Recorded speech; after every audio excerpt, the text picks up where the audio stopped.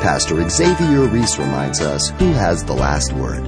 Notice the voice of Jesus as the sound of many waters is symbolic of his majestic power and authority. All are being warned about the second coming judgment. No one will be able to challenge his judging authority.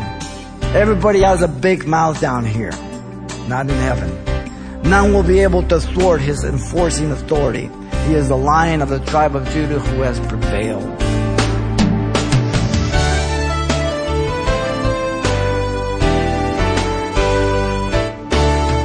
Welcome to Simple Truths, the daily half-hour study of God's Word with Xavier Reese, Senior Pastor of Calvary Chapel of Pasadena, California.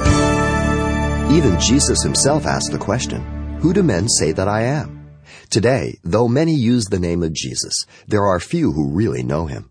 But coming up, as he continues his study in the book of Revelation, Pastor Xavier helps us take a closer look at the glorified Christ as he unveils for us prophetic simple truths drawing us to the Savior. Let's listen. Revelation chapter 1, we're going to look at verses 9 through 20. Now notice the Lord Jesus commanded John to write in the book what he saw in the vision and commissions him to send it to the 7 churches of Asia. None of the words in the vision recorded are his own opinion or suggestions.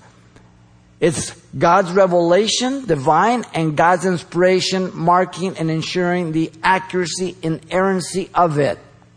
In 12, John turned to see the voice that had spoken to him, and having turned, he saw 7 golden lampstands. The Old Testament tabernacle had a 7-branch lampstand, but that's Jewish ground. This is Christian ground here. You find that in Exodus 25:3. This is the book of Revelation. The lampstands John saw were 7 separate lampstands, not one with 7 branches. The Lord Jesus gives us the interpretation, by the way. They are the 7 churches in verse 20. As you move to the book of Revelation, Jesus gives all the interpretation. We're not left to our own interpretation. The churches are not the light in and of themselves, but merely the light holders, for Jesus is the light of the world, John 8:12. Only in this manner are the churches and the believer a light to the world, Matthew 5:14. Notice John saw one like the Son of Man in the middle of the lampstand, in the middle, verse 13. One like the Son of Man, exactly like Daniel saw in Daniel 7:13. Did not Jesus say, "If you've seen me, you've seen the Father. I and the Father are one"? The title Son of Man is used to identify Ezekiel, as you know. Our Lord took it up for himself to identify himself with the humanity of man. He became man, being God. He emptied himself of his glory, not his deity. Philippians 2:5 on down to 11. Jesus used it over 80 times in his gospel. Psalm 8:4 says, "What is man? You are mindful of him, and the Son of Man, that you should visit him." Who are we that God would take time for us? He's a creator. He created us in his image and his likeness.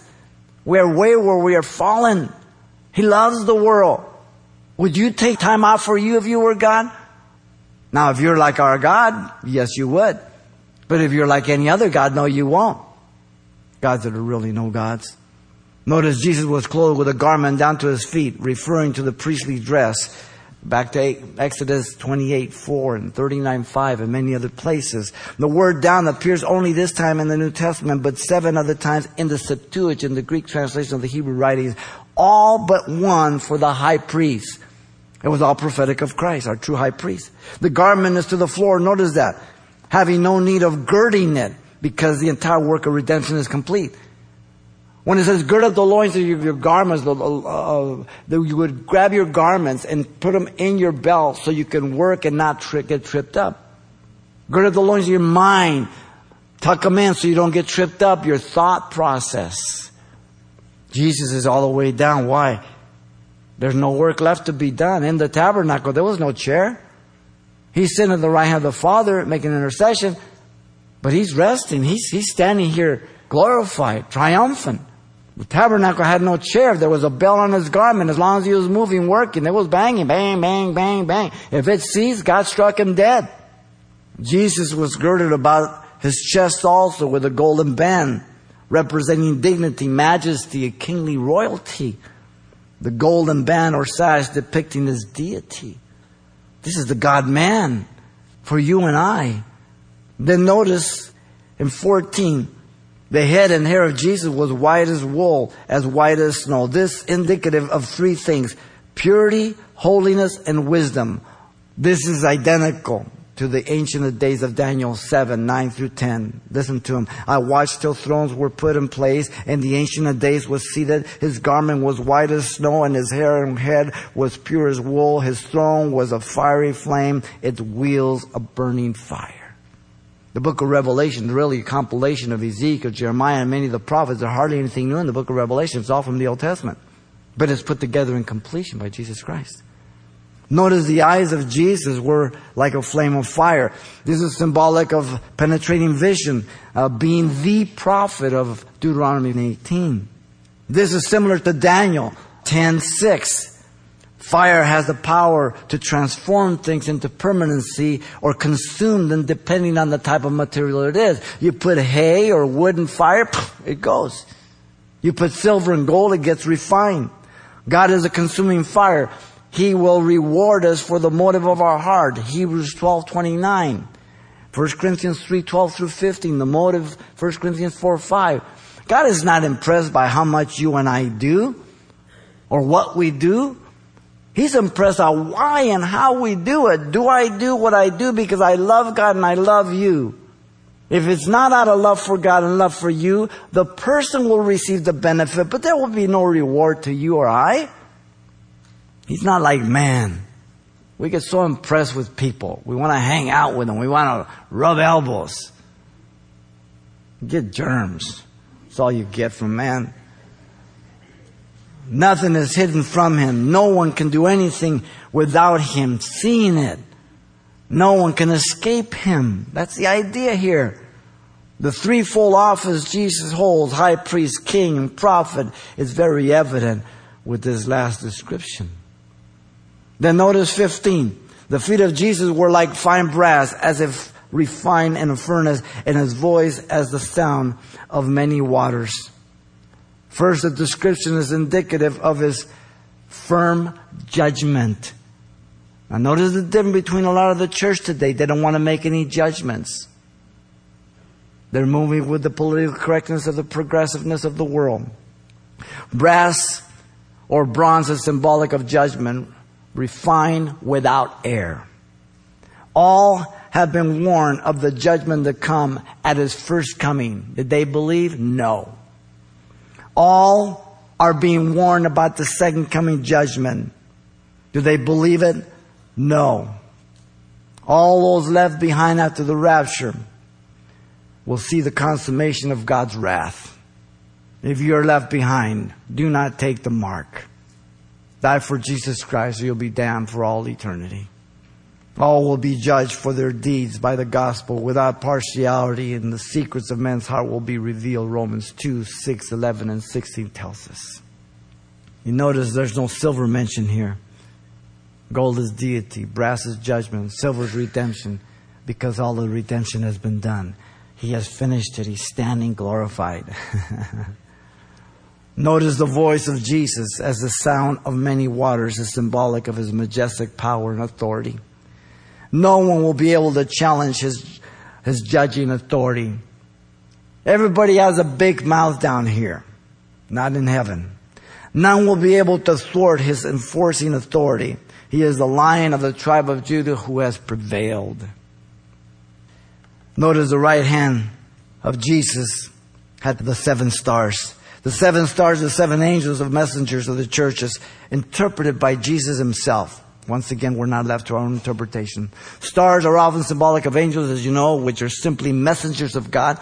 Book of Job 38:7, Daniel 12:3, Revelation 9:1, and many others. Here they have to be the pastors, for the simple reason that the letters sent are to the pastors, not the angels. Angels don't read letters at the churches.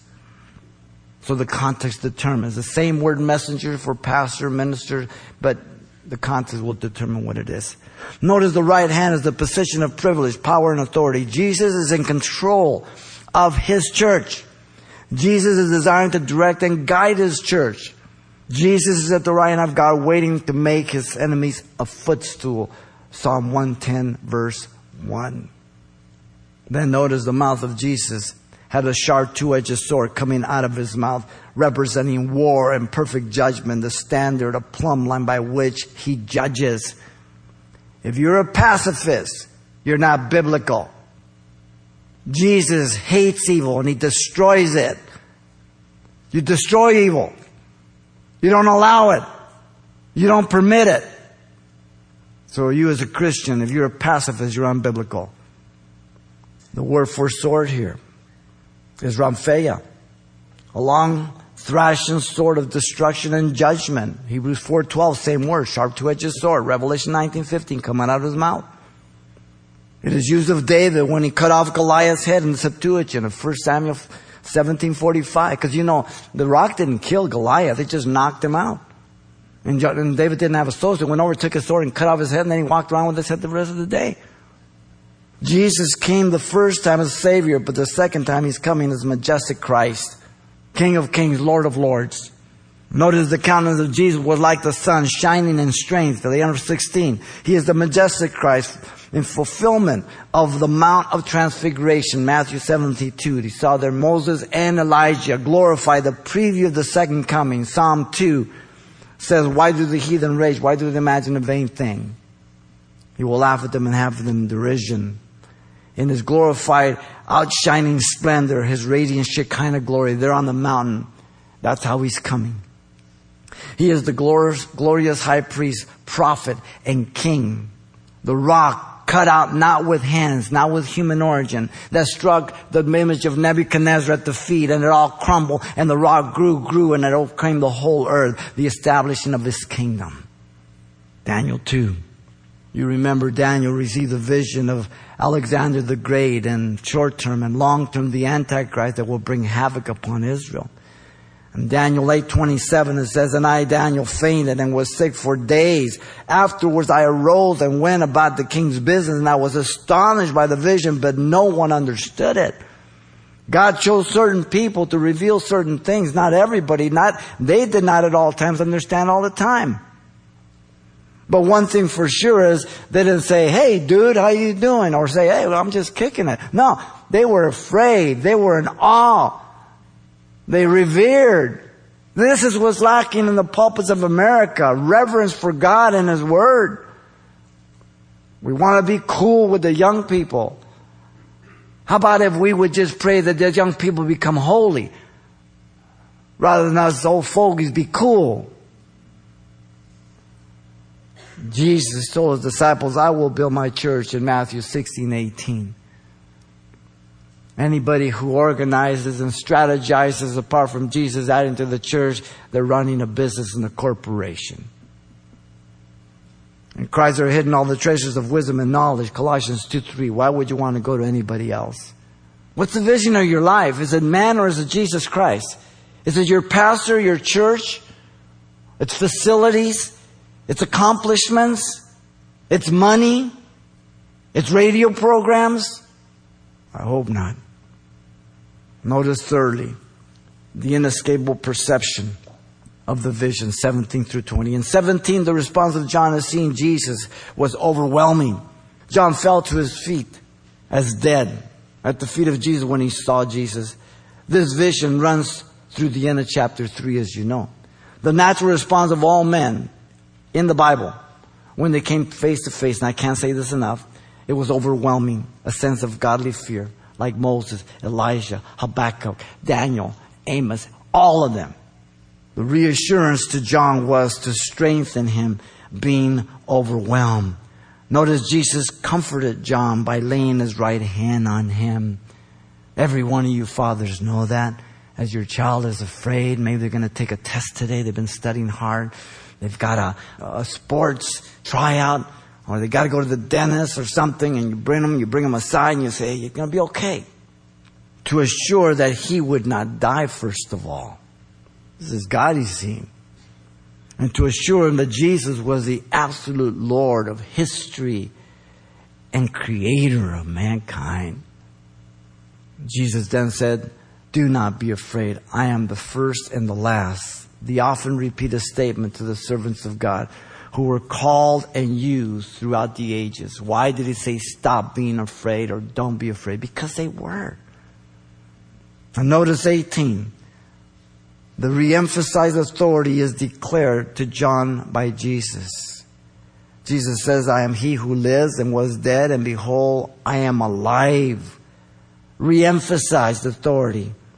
Jesus, the living and eternal one. He was once dead, for his entire ministry of being Savior and Lord is centered upon the atoning work through his death on the cross and his resurrection. Listen, out from the dead, Lazarus and others were brought back to life. Jesus was raised in a resurrected manner, glorified out from the dead. Very, very distinct. The aorist tense indicates that Jesus was once dead in fact. Why? Because people say it was a Passover plot. He just fainted. The people stole their body away. All these lies. No, the Bible says he died. He died in your place. He died for you. And he died for your sin. And he conquered death. Jesus said, I have the keys of Hades and death, nor that he is the life giver and the life taker. Understand that. Revelation 3:7, 9, 1, 20 verse 1, 21, 5. Jesus told Peter, and I say to you, your name is Peter. Upon this rock I will build my church, and the gates of Hades will not prevail against it, in Matthew 16:18. Gates represent the authority of hell. The gates of hell, the authority of hell will not prevail against the church of Jesus Christ or himself. All authority has been given to him, invested to us. Hades, the place of the departed spirit, the twofold compartment. Jesus shared it in Luke 16. The rich man and Lazarus, place of torment, place of comfort. Jesus descended to the lowest parts in Ephesians 4:8 and 9, and then he ascended up on high. 1 Peter 3:19 through 20 says that he preached to the gospel to those who were there waiting in faith, and he scooped them up. In Colossians chapter 2:15 through 16, he ascended up on high, made a public display of the demons. They couldn't stop him, and he took those to heaven. 2 Corinthians 5:1 through 8, instantly present with the Lord. So when you die as a Christian, you're instantly present. Your body goes to the ground. It'll be glorified when you get raptured, and if you die without the Lord, you'll be instantly presently in hell, in torment, only to be brought up and sentenced for your sins for eternal separation from God. Now, I don't know where you want to spend eternity, but I certainly wouldn't choose Hades. I certainly wouldn't choose to be against Jesus. But it is your choice. The white throne judgment in Revelation 20 will be the sentencing of those, not a second opportunity. Anybody who tells you have a second opportunity, they're liars. Jesus destroys him who had power of death, Satan. Hebrews 2:14 tells us. Jesus is the head of the church and fills all things, Ephesians 1:22 and 23. No one else. Notice in the last verse 20, Jesus reserved the right to communicate the interpretation of this vision. He repeats the vision to assure what John saw. The mystery of the 7 stars, which you saw in my right hand, and the 7 golden lampstands. The right hand, again, symbolic of power and authority. Absolute power and authority. The word mystery, mysterion, meaning something previously hidden, now made known, from the word muo, to shut the mouth. There are several mysteries. I'm going to give you all of the ones that are in the New Testament. None of them are concealed. They've been revealed. The first, the mystery of the kingdom of God. Matthew 13:11. Not hidden. The mystery of Israel's blindness until the fullness of the Gentile comes in. Romans 11:25. Not hidden. The mystery of the gospel and the preaching of Jesus Christ according to the revelation that was kept secret since the world began. Romans 16:25. Not hidden. The mystery of our being changed in a moment, the twinkling of an eye. 1 Corinthians 15:51. Not hidden. The mystery of lawlessness is already at work. 2 Thessalonians 2:7. Not hidden. The mystery of the 7 churches. Revelation 1:20. Not hidden. The mystery of Babylon the Great, the mother of harlots and of the abomination of the earth. Revelation 17:5. Not hidden. All that God wants us to know has been revealed, unveiled. Now notice the 7 stars are the angels of the 7 churches, and the 7 lampstands which you saw are the 7 churches. We cannot give it a foreign interpretation. The word angel once again appears 76 times in the book. The majority refer to literal angels. But an attempt to interpret that these angels for the messages to the 7 churches are angels is wrong, because once again, angels don't read letters. They are the pastors, the messengers over the 7 churches. Simple. Jesus has the clear position of authority and power. Notice that as he's standing where? In the midst of his 7 churches. He's aware, he's in control, he's directing and guiding. Jesus is the ruling king, the high priest, the prophet, is ever present, overseeing, overruling his church to affect his church just like the sun. The authority by which a Christian lives by is that of Jesus Christ, not their own.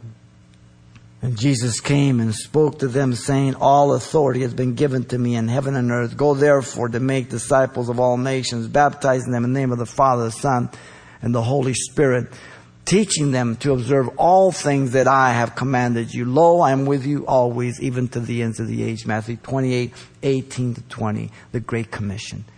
It's not the great suggestion. It says, in your going, when you go, as you go, a participle. There was never any doubt of not going.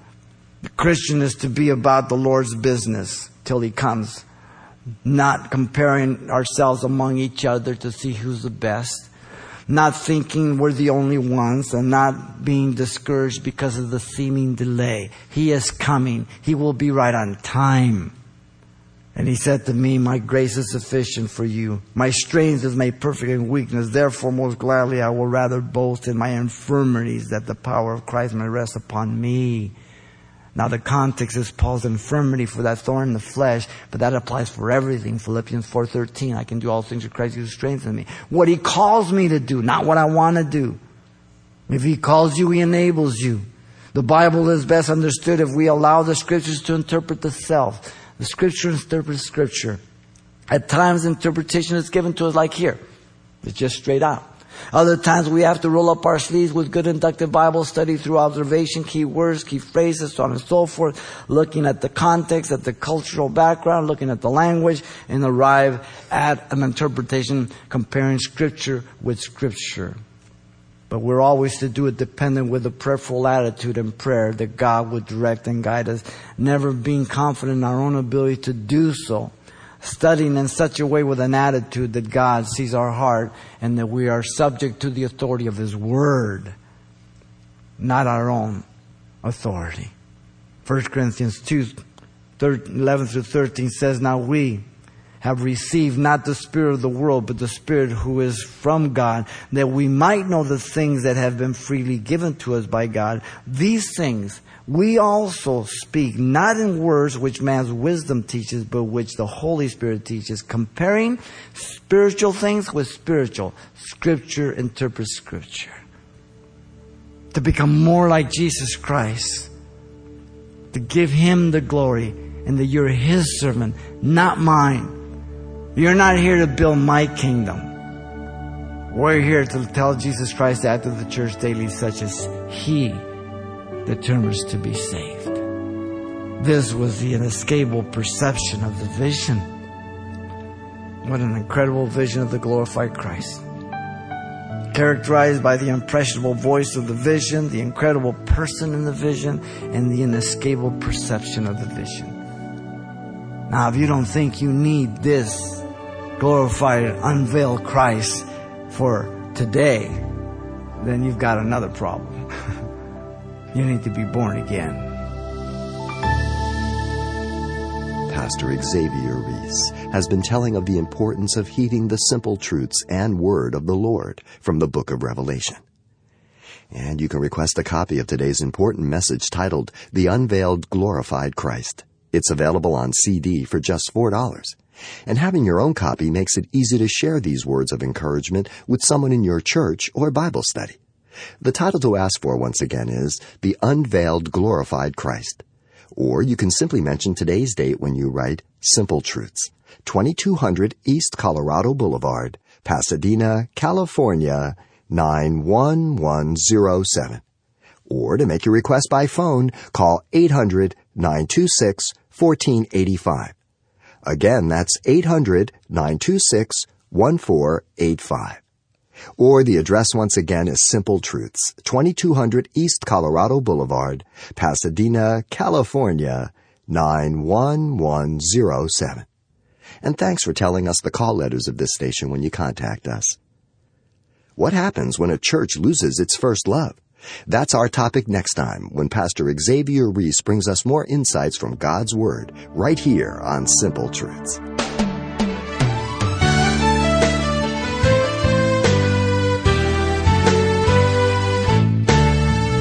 Simple Truths with Pastor Xavier Reese, a daily half-hour broadcast, is a radio ministry of Calvary Chapel of Pasadena, California. www.calvarychapelpasadena.com.